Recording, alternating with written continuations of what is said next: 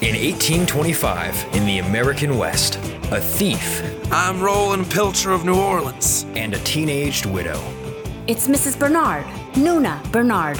kill each other, Stop! Not until you are dead! but take a wrong turn on the way to the afterlife, You're in a very big hole. Let go of my foot! and wind up back among the living by mistake. Why are you alive when I saw you dead with my own eyes? I don't know. The only way these mortal enemies can hang on to their souls is to partner up. You are worse than putrid dog meat, Mr. Pilcher. Oh, that is so rude, Mrs. Bernard. For eternity. I would kill you again if I could. Well, too bad. You can't kill me. This is The American Immortal. Available wherever you listen to podcasts. Living isn't supposed to be permanent. The only thing permanent is death. Sometimes not even then.